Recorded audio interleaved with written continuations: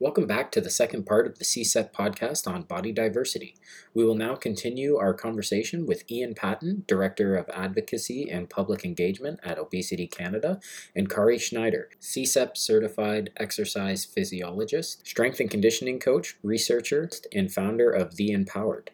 Links to both Kari and Ian's bios, as well as the information they mentioned throughout this episode, can be found in the show notes.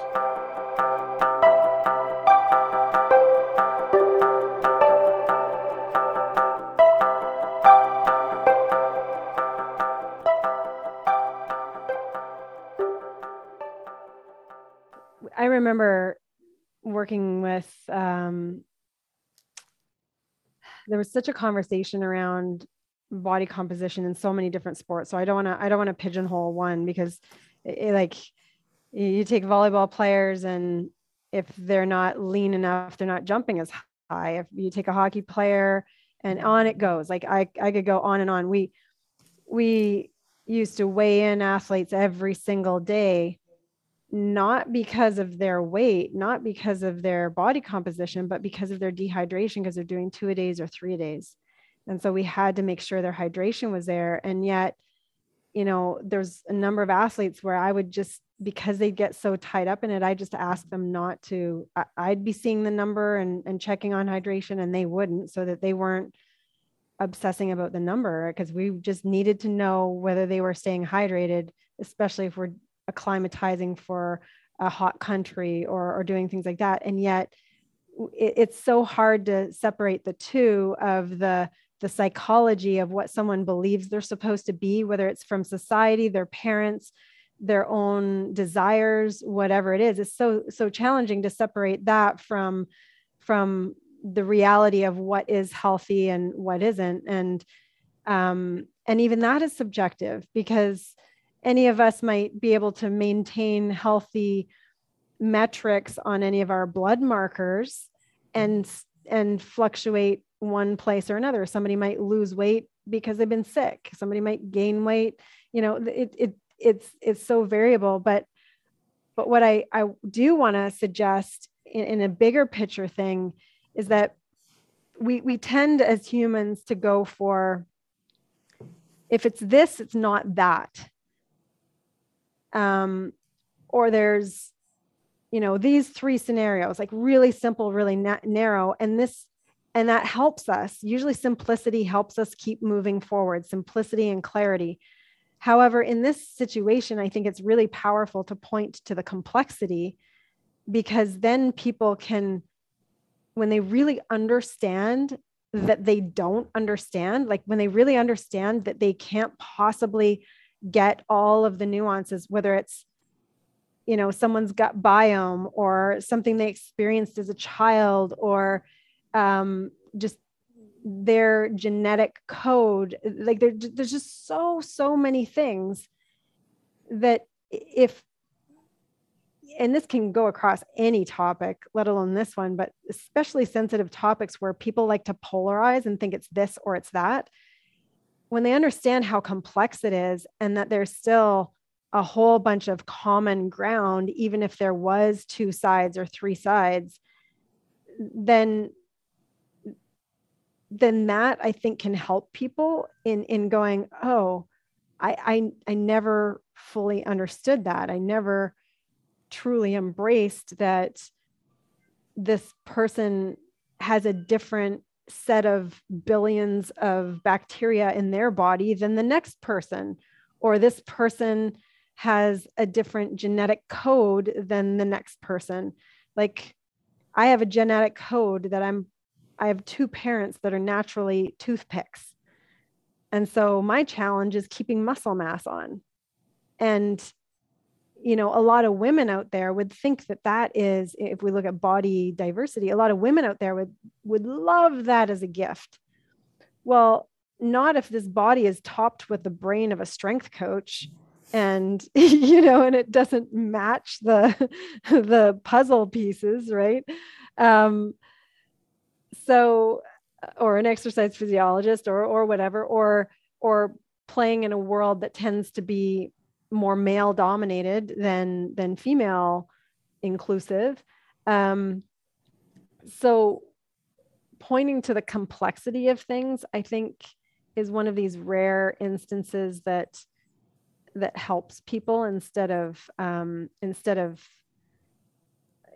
simplifying it to have people understand when they may not. It may be useful to point out that you can't possibly understand because there are so many nuances to this. Yeah, I think you pointed to a really important point there, and about simplification of things. And when we're talking about body diversity, a lot of the problems and issues around it, and the stigma and bias that people face when it comes to their bodies, is kind of the product of really an oversimplification of a really complex issue.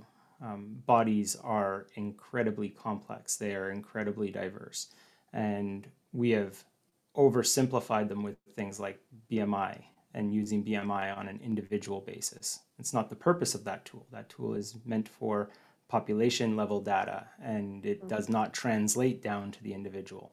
So that's an instance of oversimplification that's caused a lot more harm than it has good for a lot of people. And I think that's kind of the root cause or the basis of a lot of the issues around body diversity and the messages that we face about what our bodies are supposed to be or what we should be in terms of, size and shape and those sorts of things. So I think that's a really important point you brought up there. Thank you. When you talk about body diversity, what are some of the other, I mean, I can think of all kinds of things within clients and athletes that I've experienced, but what other things do you notice in this day and age that are significant issues in body diversity in that conversation?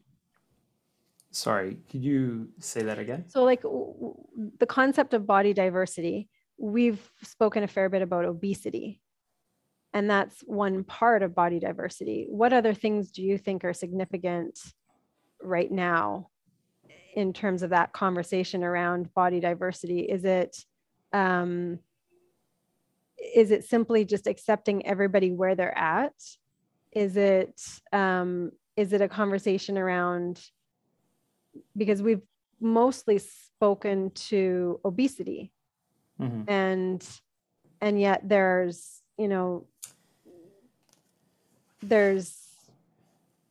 people with no legs, there's thin people who are judged for being thin, there are there's so many different things. So what else do you think is relevant at this point? Well, I think the one word that you said there that stuck out to me was being judged. And I just don't think we should be judging anyone, regardless. I think it's pretty simple. We could be a lot better humans if we just were a little bit kinder to each other. And there's, talking about like judging a book by its cover is something that I think we really need to step away from. And yeah, the stuff I talk about and the stuff that I have a lot of experience with is kind of the obesity side of things. But when we're talking about body diversity, that's, it's inclusive of all bodies. And there's lots of body sizes and shapes that might not feel comfortable or confident in a fitness setting. And I'm just as loud and vocal advocate for people that are on that side of things who might not be dealing with a larger body or obesity, but they don't feel comfortable or confident in those settings. I think they absolutely have a right to be, and we should all be trying our best to do better for those people as well. So is it in terms of a solution options, because there's never one solution, what do you think are some best practices in all sorts of settings, whether it's a fitness facility or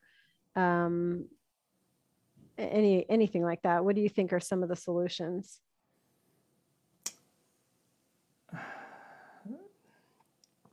solutions for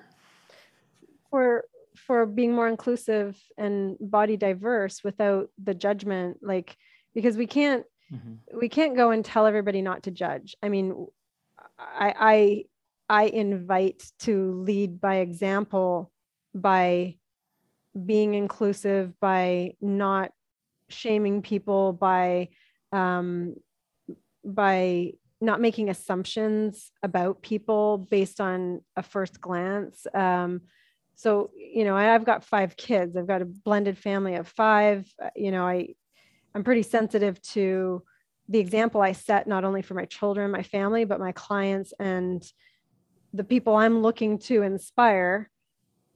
But I'm sensitive to it too, because like I said, it's harder for me to maintain muscle mass, right? But that means, and I love to be active and I love to eat healthy. And that's my identity that I choose to keep fueling. But that means I have a body that's unrealistic for most females. In fact, it's unrealistic for most humans. So then I'm really, really sensitive to how I show up in the world, because I don't want people to think that I think that this is how everybody's supposed to be, because I'm fully aware that it's not. And I'm also fully aware that, I was dealt a certain deck of genetic cards. I also know what those genetic cards look like unhealthy from various family members and what those genetic cards look like healthy. And at the same time, what I present isn't realistic for most humans, male or female, in terms of body composition or fitness level or the practices that I maintain. And I'm really, really aware that I don't want people to think that I think that they're supposed to do exactly what I do or have a body composition like I do, or do you know what I mean? So I'm always curious I'm always looking to, for instance, if somebody stepped into my gym of 16 years, to have them immediately feel welcome, immediately feel connected with, immediately feel heard by how I communicated with them, so that they didn't, because there's apprehension already when they're looking to shift something in their lives. Change is scary, period. Let alone if they feel judged or feel like they're an outlier or feel whatever. And so I've spent a lot of time either downplaying or sidestepping or not highlighting certain things, because I don't want people to feel that what I present is what other people are supposed to strive for or anything along those lines. Yeah, there's while you were talking, there was definitely a few things that kind of popped up in my head that I was thinking about. And again, kind of flipping to some of the work I've done with Obesity Canada, we recently released, well, not recently, they're a couple years old now, but new clinical practice guidelines for obesity management. And one of the things that was included in that project was a chapter on weight bias and discrimination.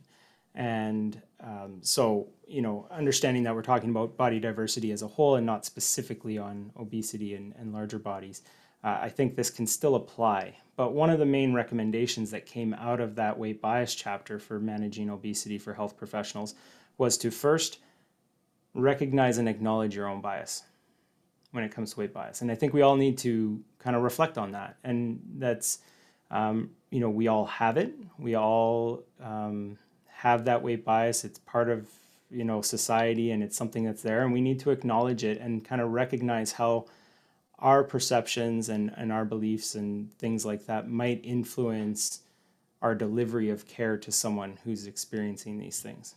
And so that's step one. We need to recognize and acknowledge that bias. I think we also need to, if we're talking about from the lens of someone who's a health professional or providing care, or a fitness professional or something like that, we also have to recognize that a lot of these people are coming into our offices or our gyms or things like that with internalized bias as well. Like, they already have negative feelings about themselves. If it's someone who's living with obesity or a larger body, and they're walking into the gym for the first time in 20 years, that could be something that is incredibly challenging for them. They're already going to be defensive. They're expecting to be treated differently, and that's going to impact how they interact with you, the health professional or the fitness professional. I think that's something that, again, just recognizing that that could influence that communication is another important step. Now, when you were talking about, making people feel comfortable and welcome and inclusive and things like that, there's a lot of things we could talk about there, I think. But I guess one of the first things is considering the environment that these people are walking into. Is it inclusive? If we're talking about, say, a fitness facility, representation matters. And, like you go into most gym spaces, most fitness facilities, and all the imagery up on the wall is of the super jacked, probably unattainable body sizes or shapes for most people. And that's not representative. I can't see myself up on those walls, so I'm not going to feel comfortable. Same thing with the language that we use and how we talk to people. Again, in my world, when it comes to Obesity Canada, it could even come down to things like the equipment and what's around, like that chair that's over there in that corner. If I want to take a seat, is it going to support me? Is it going to fit my body? I don't know. And if it doesn't, I'm not going to feel comfortable. I'm not going to want to come back if there's nowhere for me to feel safe and comfortable. But those little things are things that a lot of people take for granted and they don't recognize as being a limiting factor. And I think that's something that could have a big impact as well. Yeah, no, I love what you've pointed to. And, as you're speaking, I'm visualizing what my gym was. There were very few mirrors. There weren't any posters on the walls. There were all free weights, is things like that. It was very, very functional. And that being said, it's,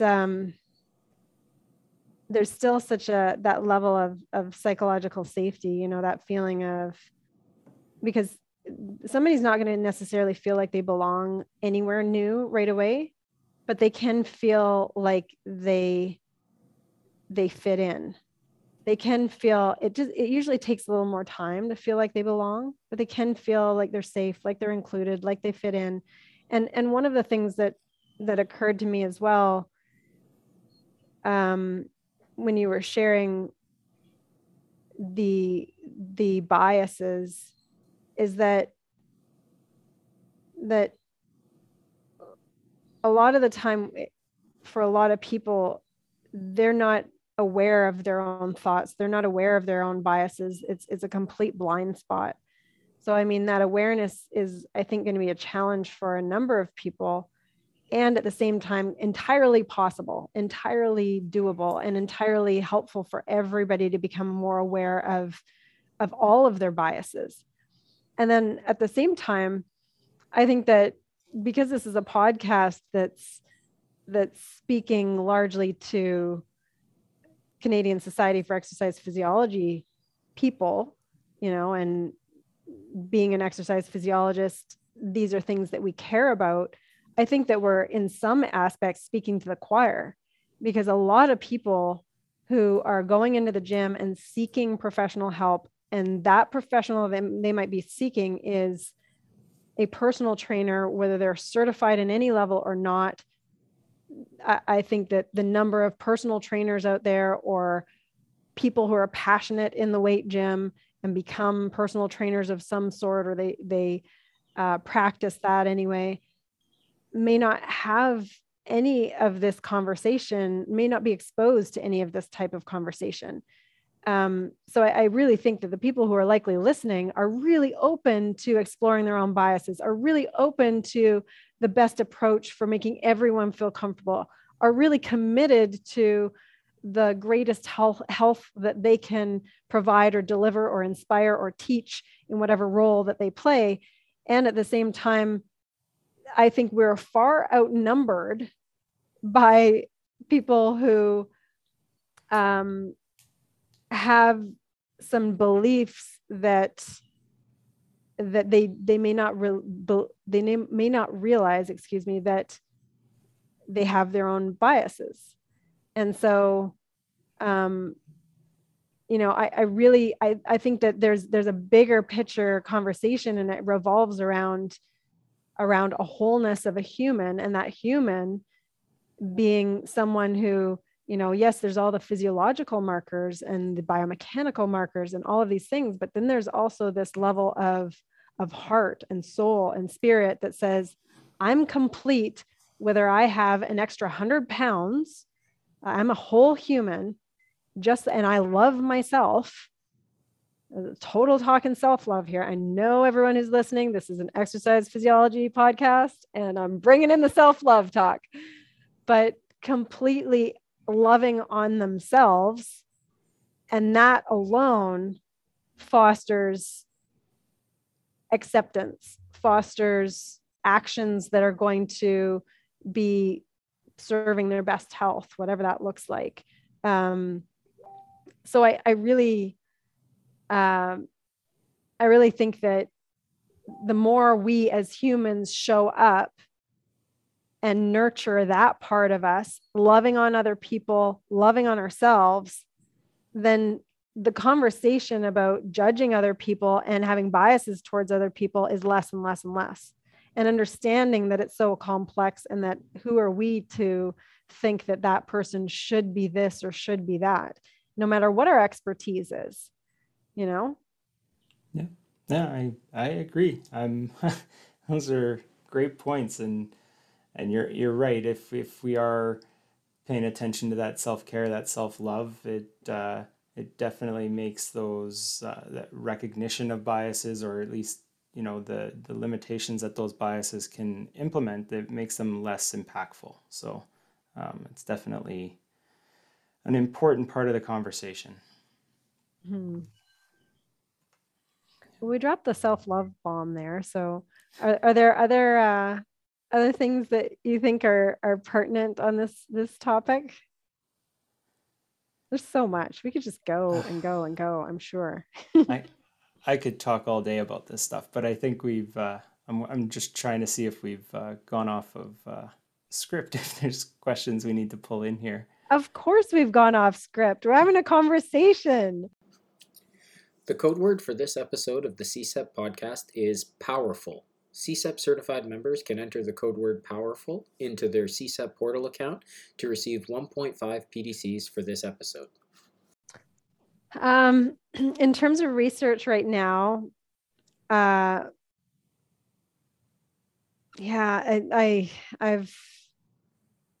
haven't been diving into as much on body diversity lately. I've been diving into some other things, but what I can say is that,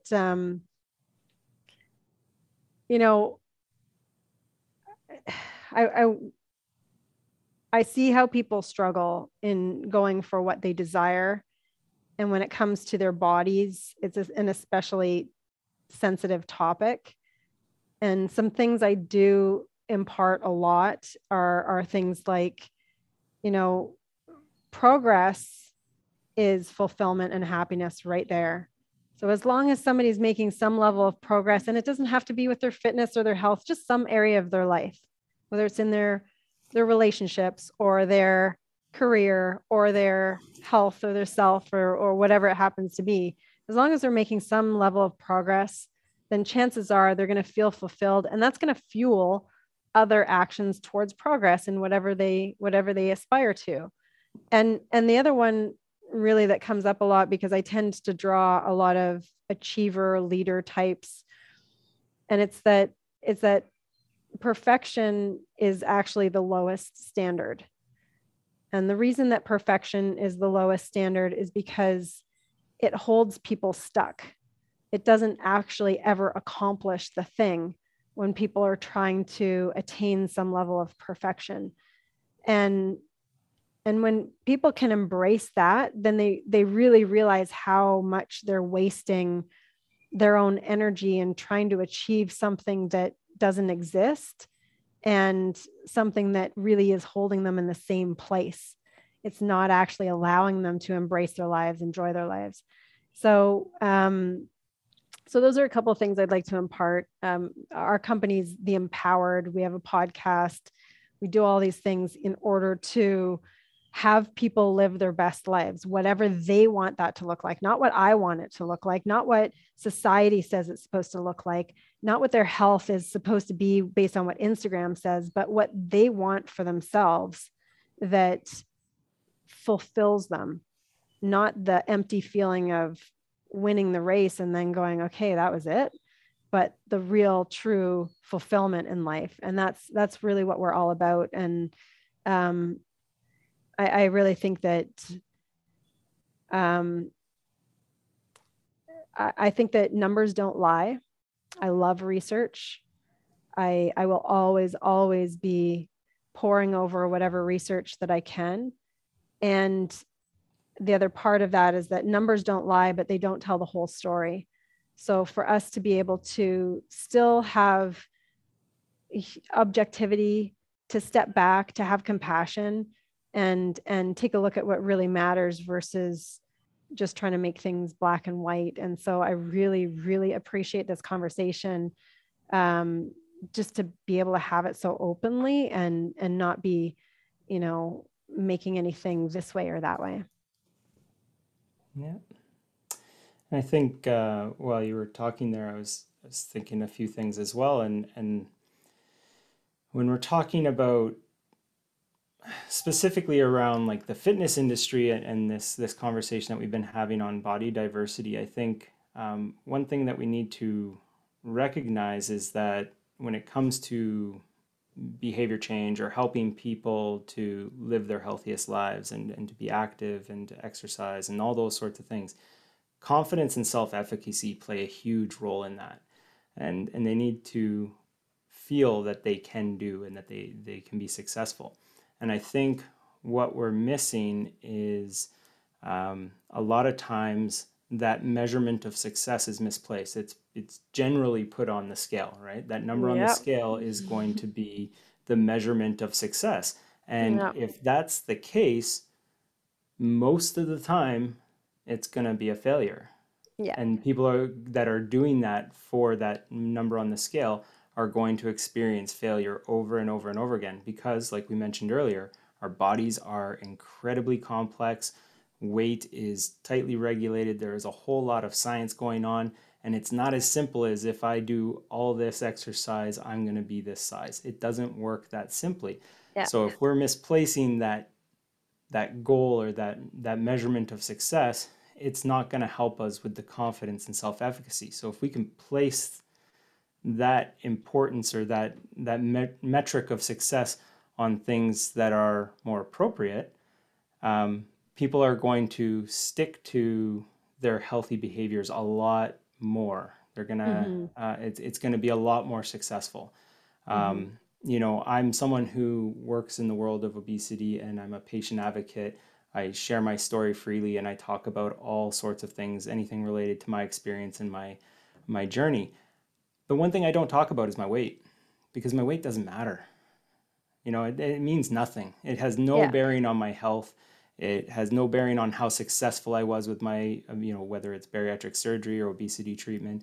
It has no bearing on the healthy behaviors that I do. Like it doesn't matter to that stuff. So, my measurement of success is completely different. And it could be the stuff that I talk about with my doctors in terms of, physiological, blood markers and things like that. But generally, I'm just talking about my function and how active and mobile I am now. Pre-treatment, I wasn't able to be as active as I wanted to be.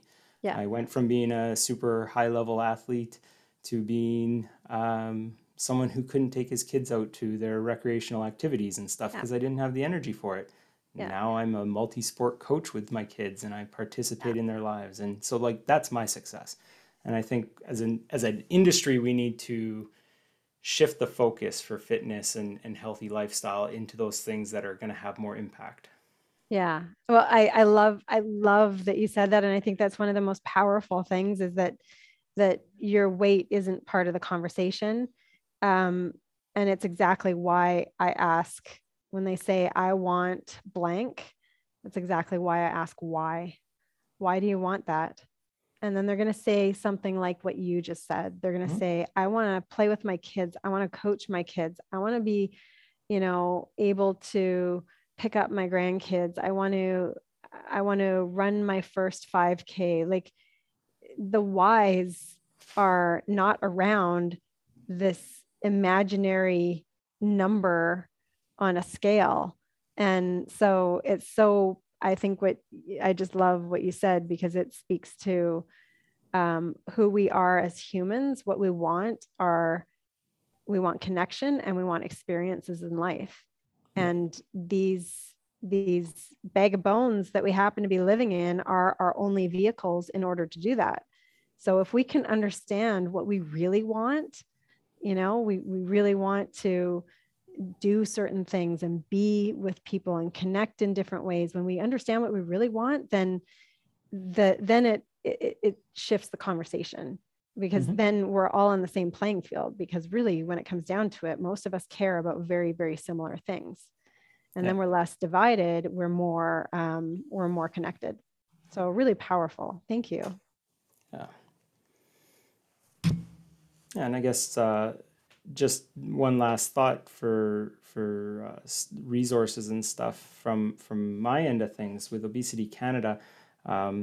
We have clinical practice guidelines that I mentioned. They can be found on our website. We have a number of other resources, but within those guidelines, there is a chapter on physical activity, and there's evidence-based recommendations that are built out from there. And there's a chapter on nutrition as well. And there's like I mentioned earlier, the chapter on weight bias, I think, is incredibly important and could be a useful resource for people. And then we do a whole lot of other educational opportunities, whether we have a monthly webinar series called Connected Conversations.